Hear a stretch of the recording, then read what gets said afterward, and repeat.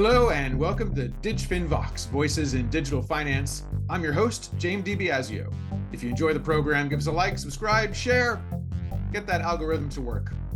My guest today is Dusan Stojanovic, who is managing partner at True Global Ventures, a distributed venture capital business that invests a lot in artificial intelligence, Web3, and other cutting-edge technologies. I spoke with Dusan about his vision for why the new wave of AI and generative AI will create the bridge that will mainstream the Web3 economy.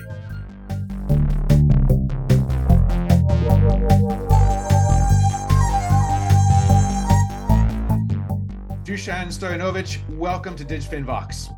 Thank you. Looking forward to this conversation. You have been around in venture investing in all kinds of areas, including fintech and Web3 for quite a while.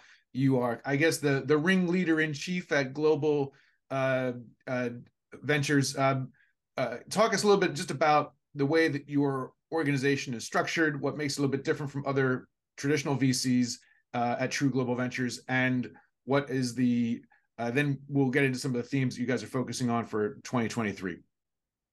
Yes, so I think one thing that is very, very different from us compared to other VCs is that we have a huge skin in the game when we actually do the investments. So originally TGV 1, 2, and 3 was really only partnership money, and we had no LPs. And then in TGV 4 Plus, as we called it, and the plus was standing for, including LPs, we put in about $25 million of our own money, and us is about 30 partners who are responsible for the investments. And about 90 came from LPs, so 25 million out of 113. And in the opportunity fund, the last fund that we basically raised last year, we actually increased that to 62.3 million coming from the 13 GPs, and that's 62.3 of the total fund size of 146. So it's about 40% commitment. So okay. It's a lot of skin in the game there. And that also kind of explains why the organization works. We have 30 partners who are actively running TGV4 base and 13 that are running the opportunity fund. If you have on an average investment that you put in as a GP of 4 million, you are, really focused on that those investments will succeed. How do you, when you got so many GPs involved around the world with a variety of expertise, how do you come up with a focus and say, okay, well, amongst all these different people, we think there's a couple of themes that are going to stand out? It's sort of, do you think of it that way? Are there like investment themes and stories, or is it just maybe something arises from the muck of the different decisions you make, but it's not a causation thing. It's just circumstance. No, it is actually. You're right. We don't do our investment fees every year. Some other people might do it. We did it in 2018, and we did it now. And then actually, yes, we do really, really profoundly, look at external data, what the partners believe in, and come up with a thesis. So we did come up with a thesis in 2018, which was actually shared among all our partners at the time. So it was a fairly kind of decentralized, distributed process. And yeah, some of that we kind of nailed down in 2018. We believed, that the blockchain gaming, entertainment, the metaverse would become big. And we invested in the crash of blockchain in 2019, and we were lucky to invest into companies like Animoca and Sandbox at the time.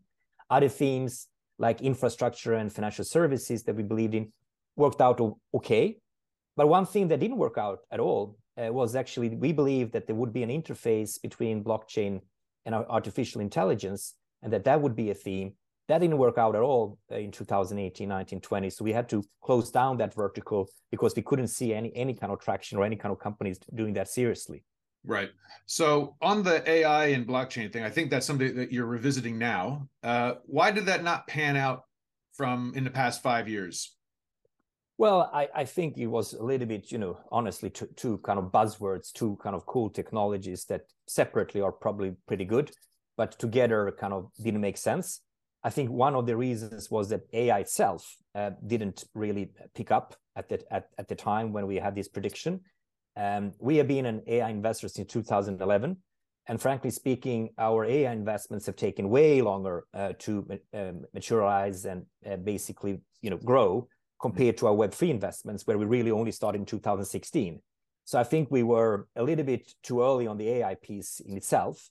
And actually, I think we really only see AI really from a truly commercial consumer point of view, really picking up probably now with, OpenAI and ChatGPT, and also Google doing things with Bard and others, where we are seeing investments that started when it comes to OpenAI in 2015, only now really generating revenues. We had similar experience on our pure AI investments, and that is actually really only picking up now in the last, I would say, 2 years. So last year we started, beginning of last year, we started to revisit actually again our AI strategies. And yes, we believe that that's one mega trend. Now, saying that right now in, what is it, 6th of April, it's kind of showing the obvious. Everybody talks about generative AI, right? We did actually come up in January 11th that we believe not only that generative AI will become big, but also other solutions within generative AI. So for us, this is, a huge transformational shift again that we believe is maybe going a little bit too fast, honestly, as well. I think we've seen, letters from Elon Musk and Steve Wozniak coming out that things are maybe going too fast. But we do believe in terms of, administrative tasks, in terms of legal contracts, there we actually really, really believe that it is happening. And we are actually implementing it not only internally within our VC, True Global Ventures, but also across all our portfolio companies. And we are looking at companies that are actually in that space to potentially also invest into them. What is the opportunity for VC in this area? Because when I look at the huge numbers going into acquiring companies like OpenAI by Microsoft and so on, and the amounts that are going, the amounts of data, the raw source of data that you require to make these generative AIs work. And then the fact that we've got, Microsoft and Google and these scale companies that are kind of now owning a lot of these things and moving these ahead with their, whether it's chatbots or video or whatever. What is the scope for small startups to bring innovation to this space, and therefore for VCs to fund that, versus maybe going back to the days of Thomas Edison style labs or Bell Labs inventing the transistor, where the capabilities were in these giant corporations?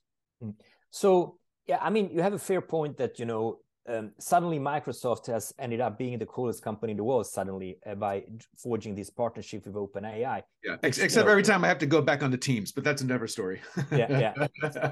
But so I think, we have a race, obviously, between the large companies, especially those that have the processing power, right? The cloud power. Yeah. So I think that's one of the reasons that Microsoft and Google and even Amazon and Baidu and others, or Oracle, IBM, are in the space, Alibaba, Tencent, and so on. The big cloud providers, they have the processing power to do this. But I would say from a startup point of view, what we are looking at is anyone who has really a proprietary data set. So I would say if you have a proprietary data set that is actually pretty good in terms of predictable AI, and with the processing power out there, you can really make sure that you can process all the models that you have to do to actually get it better and better, then adding on top of that generative AI becomes a very, very strong model. So you don't only kind of say this will happen or that will happen, but you also articulate it in terms of text or in terms of images in the right way as well. Okay. So that we are definitely seeing. Yeah. So Dusan, play that out for me in terms of real world applications. If not today, then maybe in the next, couple of years. No, actually, next time frame. Yeah, actually, this what I'm talking about now. Actually, we see right now. Actually, it's it's a little bit kind of talking about some of our old companies that finally are kicking off this. We have one company which is doing basically AI only for legal. Mm-hmm.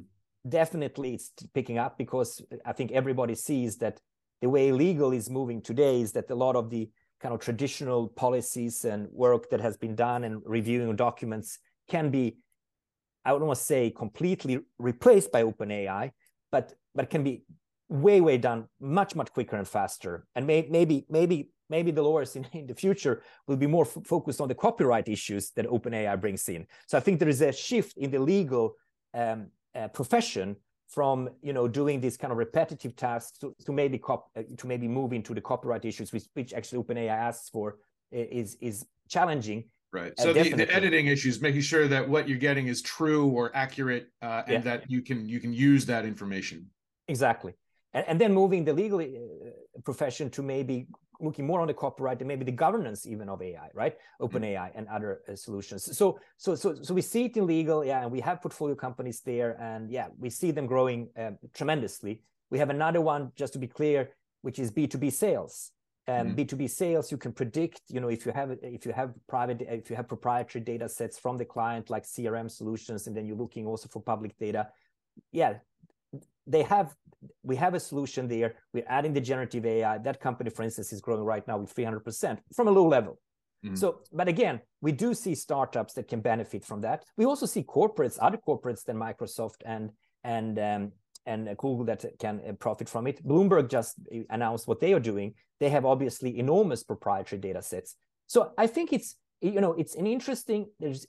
I think there is a premium for being niched. That's what I'm trying to say. If you're in content marketing, if you're in automating in terms of B2B prospecting sales, if you're niched into legal, I think there is a premium for being niched. And why? Because actually you can sell your services not only to the latest Web3 companies or Web2 companies. This is revolutionary, definitely for the non-tech world. And this is so much different from any other tech revolution or evolution we've had, that the non-tech world is hugely interested in this. Real estate, corporate services, you name it, they are interested in this area. So anything that's got data, not necessarily a technology company, but if you've got your own data that you've got proprietorship over or governance over, then you can start to do new things with this data using these generative AIs or other types of AIs and combining them that you could not do before. Exactly.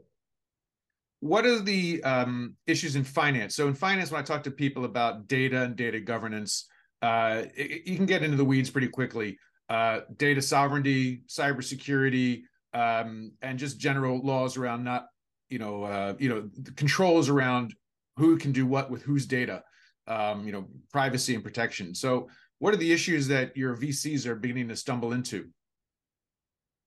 I think you're talking about your portfolio especially company, for generative AI and predictable AI. So so we when it comes to generative AI, yes, as you know, OpenAI itself is only run onto data until September 2021. So any kind of prediction of Black Swan events and you name it is impossible. So one shouldn't really rely a lot on that. So if your question is within financial services, it's the same answer like I said before in terms of legal administration. It might be on compliance. You're writing loads of compliance policies all the time.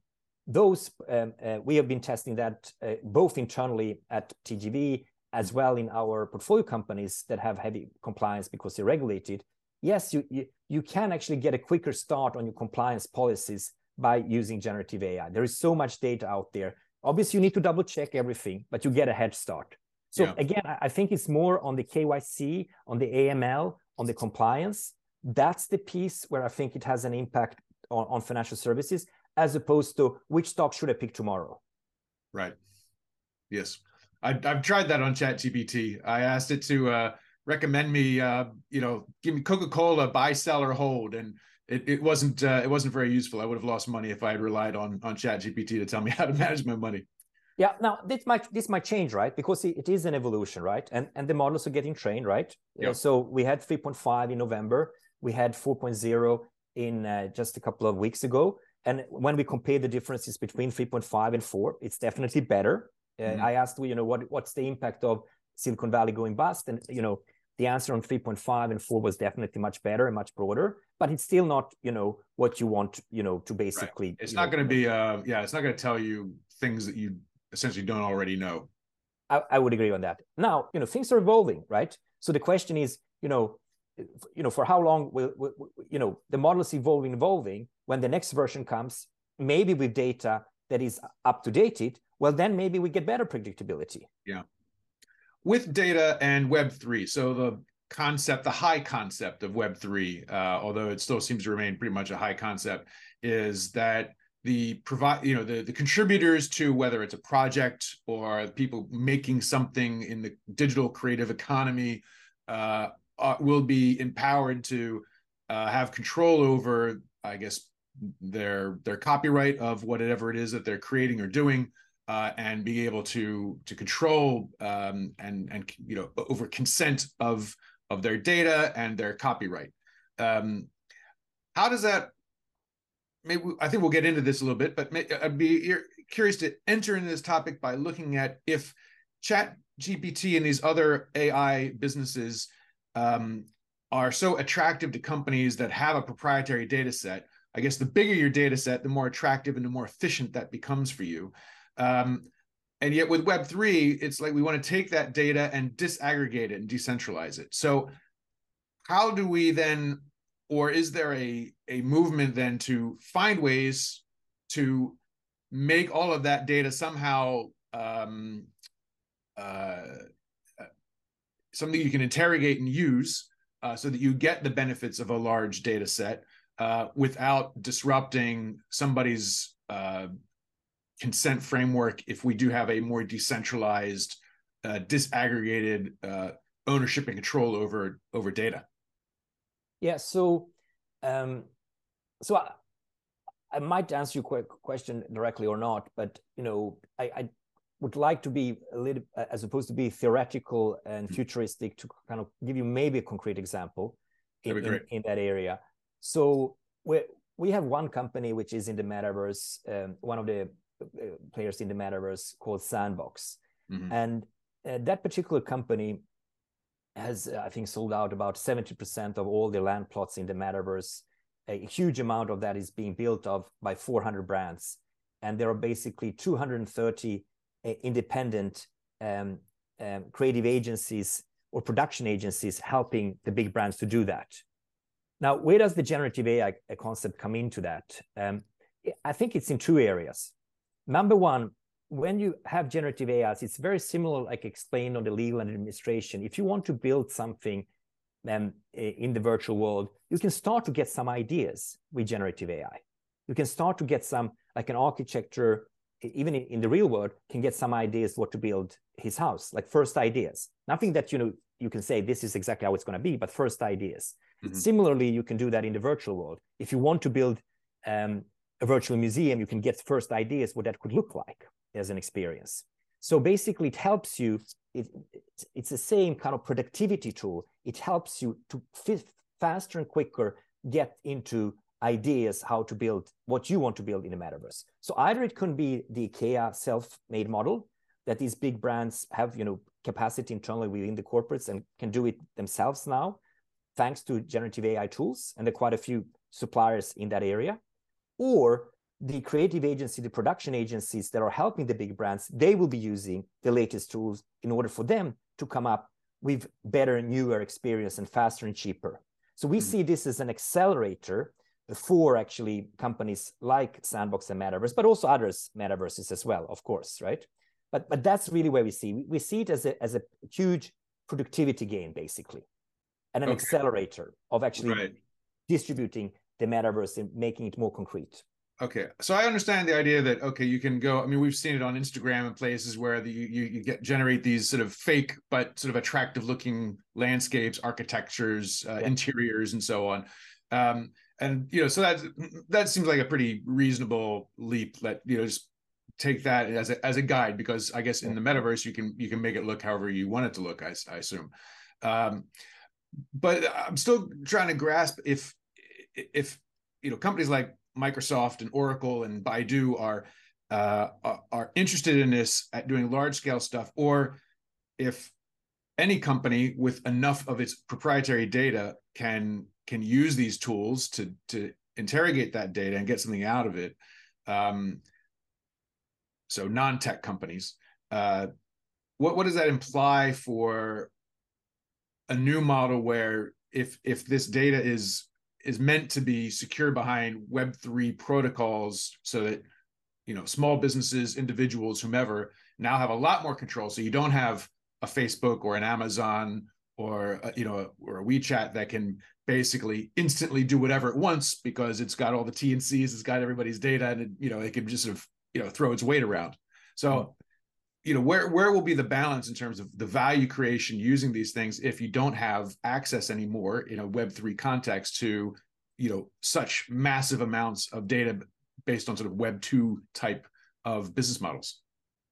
Yeah, I think Web3 companies definitely have proprietary data sets, and they can even digitalize and make ownership of it in terms of the NFTs and other ways of monetizing the proprietary data sets. So I don't see that being as a huge issue in the more distributed, decentralized models.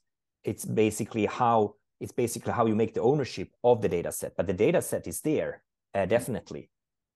So it's there, and then it's really to make sure that the community who has built up the metaverses, for instance, if it's decentralized on Sandbox, are also having part of that ownership, and then it becomes much stronger than any centralized system. So it's still the same philosophy, centralizations versus decentralization. If you have a strong community which has a strong incentive in terms of ownership and data, yes, you are pretty strong in terms of very strong centralized powers.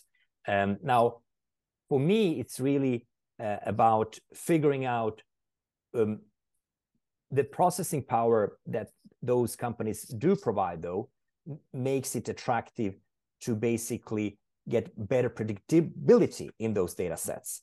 And I think that's where it's a win-win game. So now, where are we going to go? If it goes out of control and you don't have any governments around it, then it starts to become scary, right? I do think that decentralized models are better from that point of view, because you have the government's issue. Because what I'm seeing is that this is going so fast that regulation will come into place. Because if Microsoft, if Azure becomes too strong in terms, or Google, in terms of owning all the data in the world, regulations will come into place, exactly like we had in decentralized exchanges when it comes to FTX and Binance. So, and what we saw then when FTX and Binance collapsed, well, Bitcoin went up, right? So, I don't want to be predictable. We're talking about here hypothesis what's going to happen in 2, 3, 4 years. I don't think this is in 2023, but I do see that a decentralized structure will always be a soft landing in terms of governance and where the value is. And that so trying to summarize, in the short term, yes, I think Microsoft and Google are winners of this, big winners, and others that have a decentralized structure may not be winners. But at some stage, when you see that centralized powers is becoming too strong, and you have the same issues that you had with FTX and Binance and so on, then the decentralized will come back again. So short term, I think Microsoft is a winner. Long term, I think the decentralized structures are winners. Okay, yeah, and just I guess Binance hasn't actually collapsed. Just to put that in context, FTX did, but I think Binance might have its issues, but it's not. Yeah, sorry about that. It has definitely not collapsed. Yeah. Yes. Okay. What's happening with I guess with governance of these virtual spaces or these large Web3 embryonic businesses? I mean, can you say with confidence that that there are DAOs, decentralized autonomous organizations, or other governance forms that are working the way that they're supposed to work, or that they're envisaged? Yes, I mean, definitely. Decentralized is an example of a completely decentralized metaverse. Now, if it's working or not working, there are a lot of journalists writing this and that, but clearly it's out there and working. We saw another example, which is from our portfolio, which is Animoca has invested into something called Otherdeed, which actually has worked out extremely well during Q1 compared to Q4. And it's definitely also partly decentralized in terms of what kind of rights each holder has. So yes, I do think that maybe we don't have fully decentralized models like Bitcoin would be in finance, but we definitely have partly decentralized models already happening. But when it comes to like Decentraland or these kinds of places, I mean, essentially it's still the main stakeholders behind the foundation that tend to call the shots, as opposed to the DAO or the people that are building a bank or a cosmetics company, whoever is building a site there. Yeah, I don't want to comment exactly how the DAO and decentralized works because I don't know the details. If it is really some people behind it that are calling the shots, I think the future will tell on that. But what I'm trying to say is the more you involve the community, the better. Maybe there are some that are making more decisions than others. I don't want to comment on that, but it's definitely better than having a traditional centralized structure the way we know it from Web2. And I think that might be the reason for where some large corporates who kind of came into the hype very quickly in terms of metaverse are already, if I may say so, abandoning it because they had a very centralized approach from the very beginning. And that actually does mean there is a little bit less of competition because they are maybe not as ambitious as they were before. And at the end of the day, there are only so many metaverses that we need out there in terms of the future. So I think what we have seen in the metaverse is a little bit similar like in finance, that some of the large centralized actors have had either collapsed or actually abandoned partly.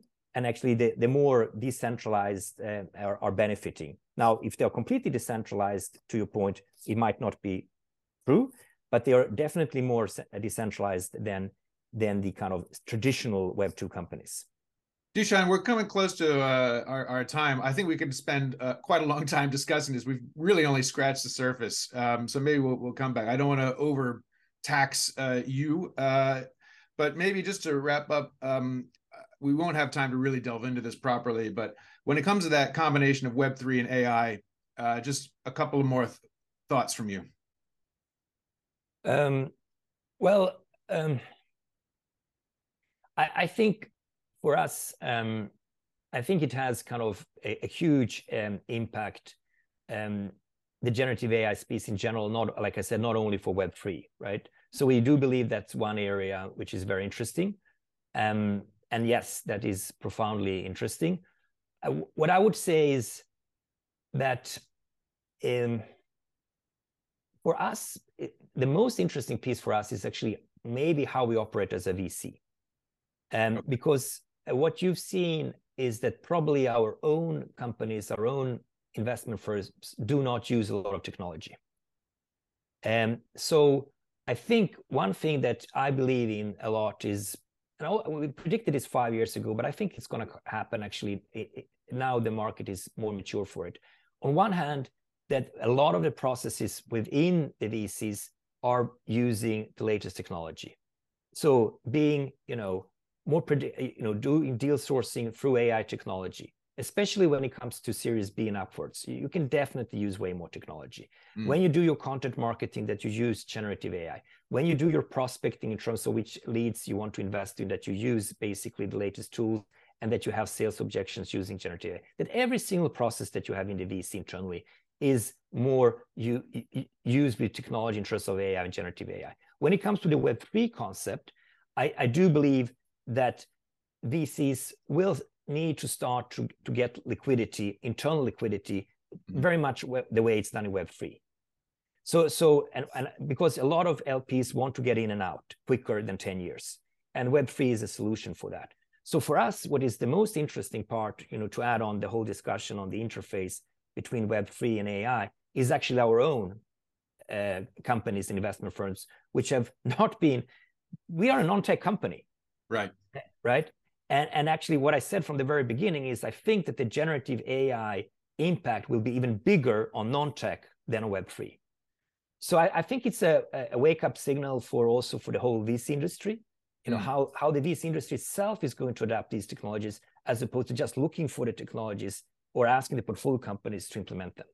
And that would be very interesting because that really hasn't happened. I mean, other than, okay, we use email and I guess, WhatsApp or something. But other than that, VC is still often just run kind of like a private law firm with a bunch of guys around a table, usually guys, who make these decisions. Of course, they have data. Some of them are more data-led than others, but they're not really using the technologies that they themselves have been investing in.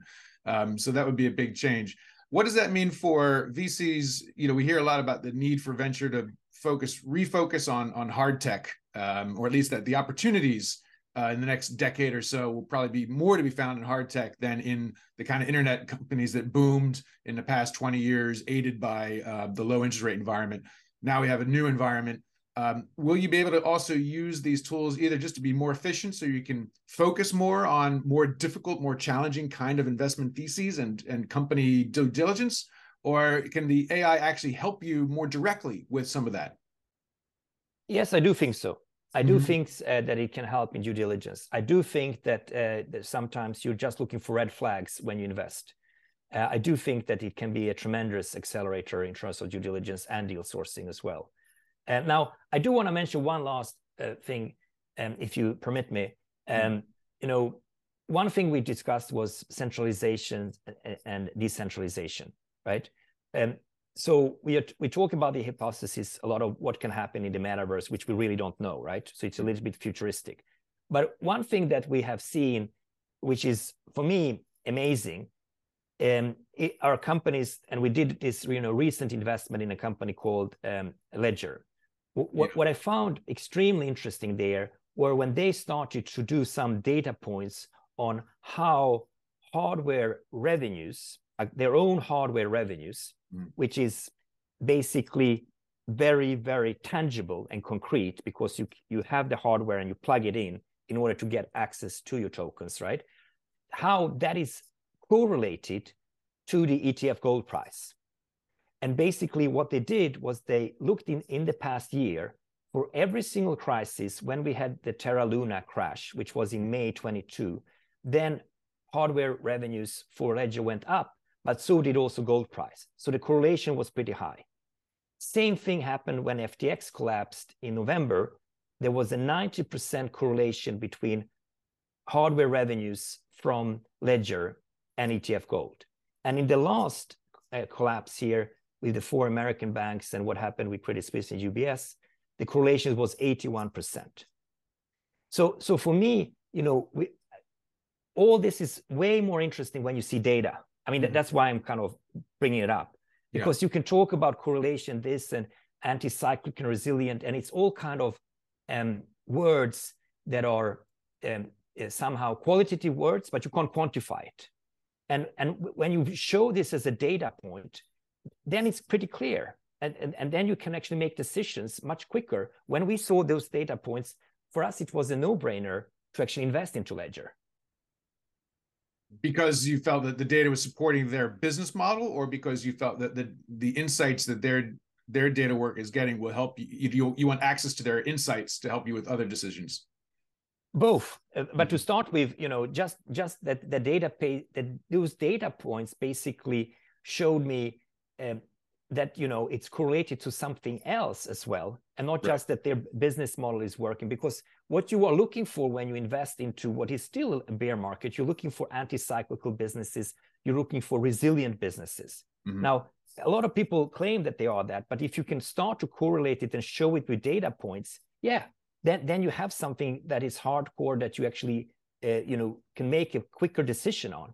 So I'm trying to say that's the data points that makes a VC invest quicker.